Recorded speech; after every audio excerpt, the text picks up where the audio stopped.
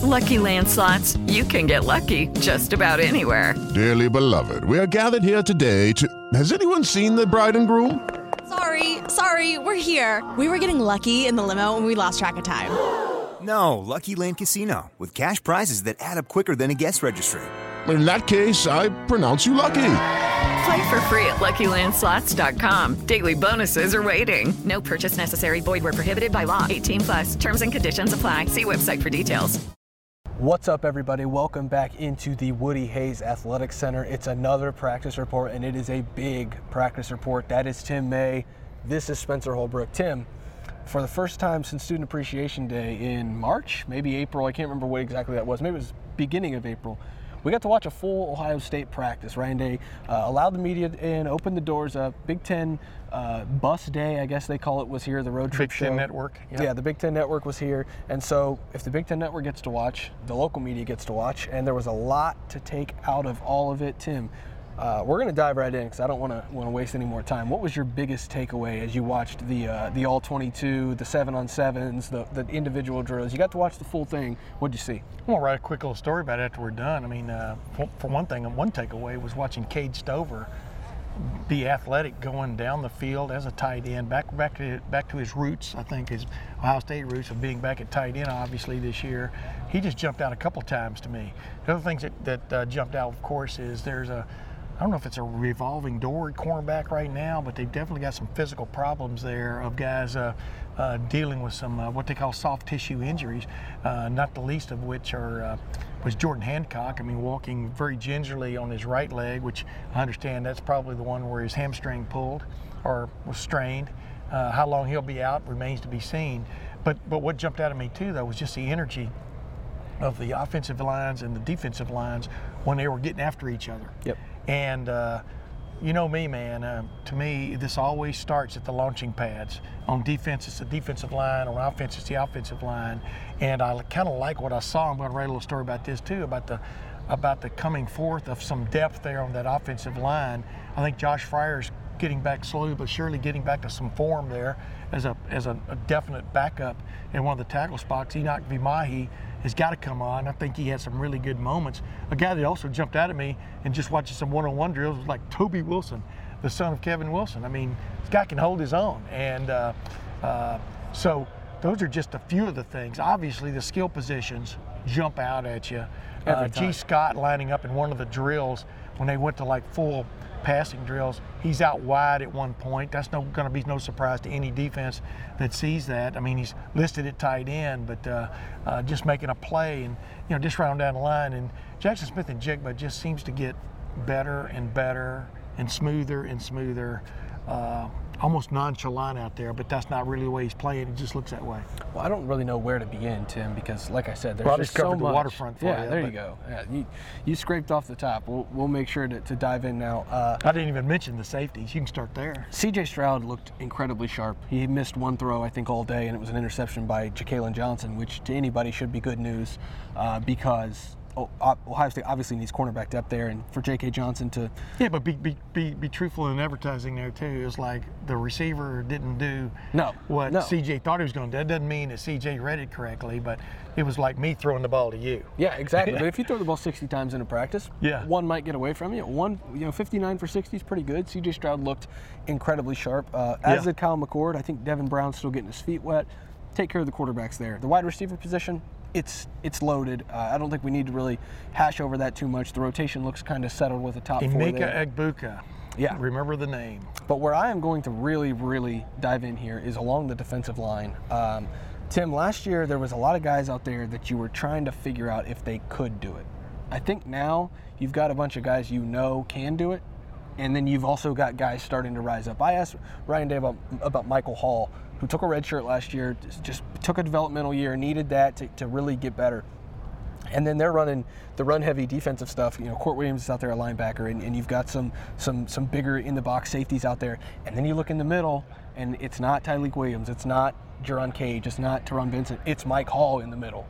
And what does that do for this defense if another defensive tackle can come on and give, a Tyleik Williams or a Jerron Cage or a Teron Vincent a breather? What happens if he can also maybe get after the passer a little bit at that size with Tyleik Williams inside as well with the defensive ends?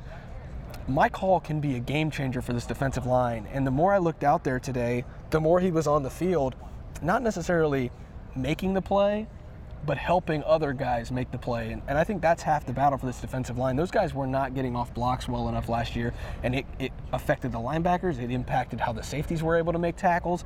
And so that can be a complete game changer. And then you go to the outside, and I don't mean to ramble, but then you go to the outside, Jack Sawyer's rotating. Jack Sawyer is rotating. Javonte Jean-Baptiste is rotating. Zach Harrison's rotating. And then you look out there, and JT Tuimoloau isn't really rotating. That guy is on the field. JT Tuimoloau is getting after it. Yeah, and I think he has a chance to be a serious problem for any offensive tackle or guard, whatever they want to do, trying to defend him this year, trying to block him and keep him out of the backfield this year. That's where my diagnosis of all of this starts, is up front on the defensive line. Those guys look like they're in for a great year. That's where it always should start. If you're talking about a defense being moving up into the realm of really good to possibly great, really premature to call this great at the moment. Even Jim Knowles wouldn't do that. Mm-hmm. But his desires for them to be top 5 in the country, well, that's where it's going to start. When you look at Georgia last year, the way they got after it up front set the tone for everything else. Mm-hmm. When your linebackers are running around unfettered, getting to the ball, getting to the point of attack, it just makes you look that much better. You're right. I mean, I saw Mike Hall come off at least once, and need a little bit of attention, because they are getting after it out there, from a physical standpoint. But Jerron Cage and Teron Vincent, I mean, as Jim Knowles referred to him the other day, Jerron and Teron, might have been the other way around. That's got a good ring to it. Yeah. But boy, those guys that operate in the A gaps, man, if you can just get reliable, consistent push, force, presence in those areas of a defense, it makes everything else about your defense better. And so that's a good observation on your part. Well, and then you go one layer behind them to those linebackers, and I think it's fairly obvious at this point. I think Jim Knowles was even able to just concede the fact Tommy Eichenberg and Steel Chambers are the 2 starting linebackers. I don't think there's any question anymore whether Cody Simon can work back into that starting lineup, whether, other guys, Taraja Mitchell. It's Eichenberg and it's Chambers. But behind those guys, today I was watching another former running back run with the 2s, Chip Trainum, and beating guys to the point of attack. Yeah. Getting to where he should be before the offensive lineman can block him, and he's shedding blocks and he's getting to a tackle. They weren't hitting today as much as maybe we would have hoped, but Chip Trainum is where he needs to be most of the time, and he gets there in a hurry. Yeah. And that's that running back kicking in, along with those defensive instincts from high school, along with just sheer athleticism and strength, because he's one of the strongest guys on that defense. He has a chance now to start to creep up into that conversation of a guy who could have an impact. And I just look around, like I said, and see a lot of guys on this defense that are just starting to get there. And you feel that, I'm not going to say top 10, top 5 like those guys are expecting, but you feel that improvement across the board kind of percolating right now. And you just see it happening in real time. Everybody's getting better. As you're only as good as your weakest link. Well, the weakest link is going from here to here, and that's moving the entire floor of this defense forward. Yeah. A mobile floor. That's interesting. It's always, I think it's a benefit. We talked to Steel Chambers about this last year when he made the move. I think it's an advantage when you've been a running back and now all of a sudden you're playing linebacker. It's an advantage because you understand the blocking schemes because you've had to study them from the other side. You understand the point of focus on a particular play because you've been on the other side and understood it from that realm.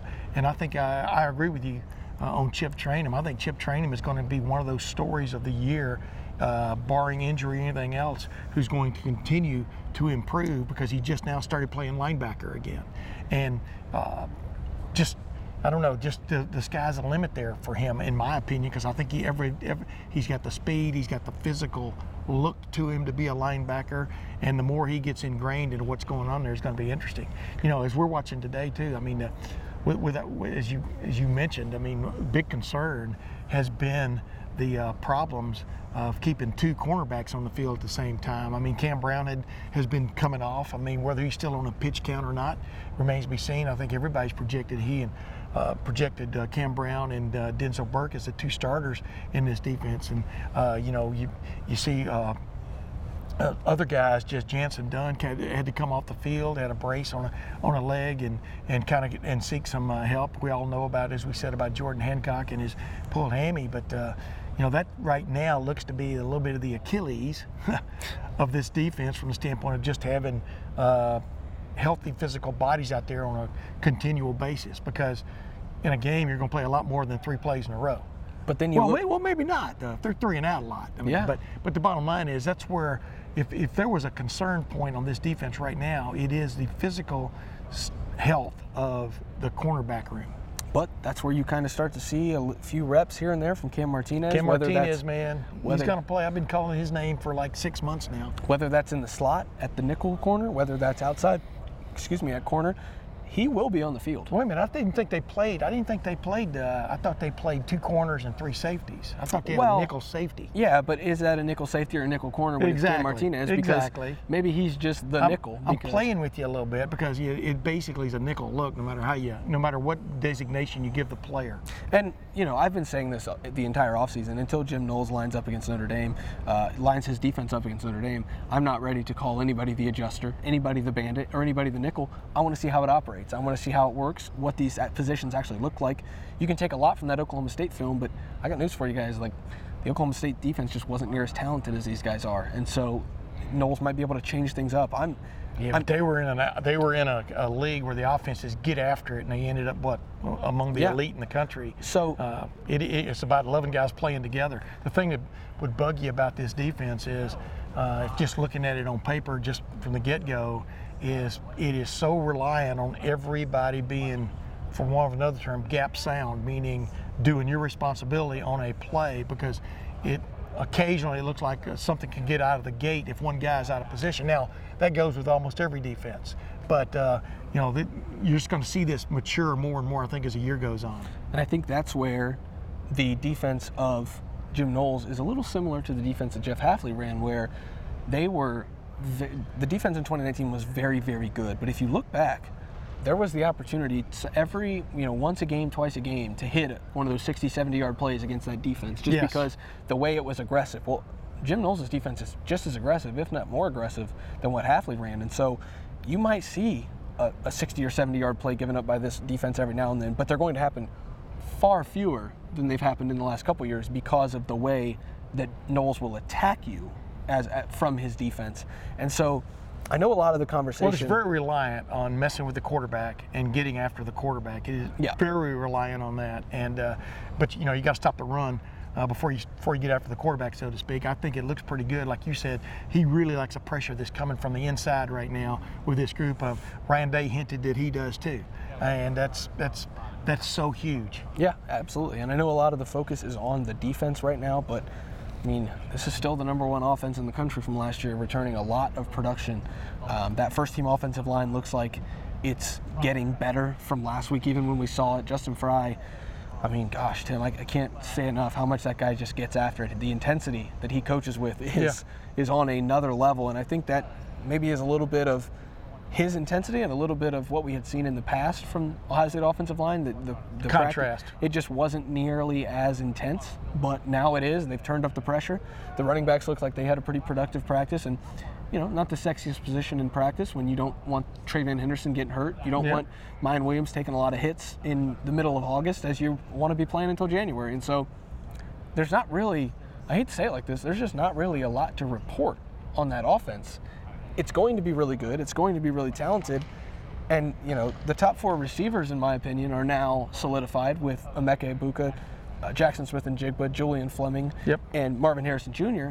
After that, though, might come the intrigue, because you can't just have 4 receivers. Something's got to happen where you need a 5th or a 6th guy. You need to know who that is. Well, Jaden Ballard's in there still fighting for it. You're right on the line. And then another guy that, again, flashed today like he did in that student appreciation practice, like he did in the spring game, is Evan Pryor. You're going to see Evan Pryor on the field, I think, a lot more than maybe a lot of people think this year, because he has home run capability, and he showed that again today. And then I would be not a true fan of one of my favorite guys on this offense right now if I didn't mention his name, but I saw a couple plays, and I know it was against the third team defense, and it was against some walk-ons and stuff, but I saw a couple catches that just aren't normal from Keon Gray's, and I don't think that he's going to have an impact this year on that offense. Just tuck that name in. But I like him. Yeah, oh yeah, just that name is one to tuck away, because Chris Olave didn't have a big game until Michigan could freshman it just year. be that when we get to watch these guys, that Keon Gray's makes some plays, or is it he doing it all the time? I mean, you understand what I'm saying? Yeah. The Student Appreciation Day, he had a great catch down here in the corner, where standing in the Buckeyes Athletic Center. Just you go, wow. I mean, like you said, you start naming names and then you leave out names, which Yep. you feel really, like when you start naming linebackers, you start leaving out linebackers. You're only going to play 2 at a time. Yeah. It looks like. So maybe get away with that with these wide receivers, like Ryan Day just told us.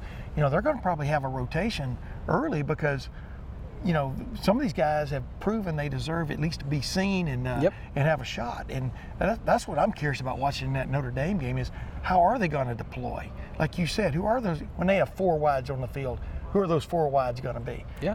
And Marvin Harrison Jr. is going to be one of them. And you definitely know Jackson Smith and Jigba is going to be one of them. But then past that, what are they going to do? Emeka Egbuka deserves to play, in my opinion. Every time I've watched him, he's done something spectacular. And you didn't even mention the Iron Buckeye, Julian Fleming, Exactly. who had the offseason that.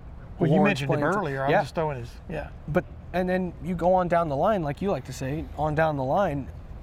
Who's to say Caleb Brown can't be a punt returner? Like he's out there making plays. He's getting better. You can see that the progression. He's starting to figure things out. He came in the summer.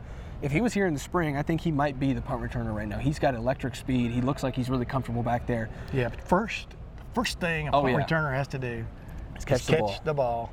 Jackson Smith and Jigba has as good a hands as anybody back there. So I would think he'd be the first guy back. I would think so, but I don't know how often you want to risk the Biletnikoff favorite back there in the return game. But that's just me. It's college football.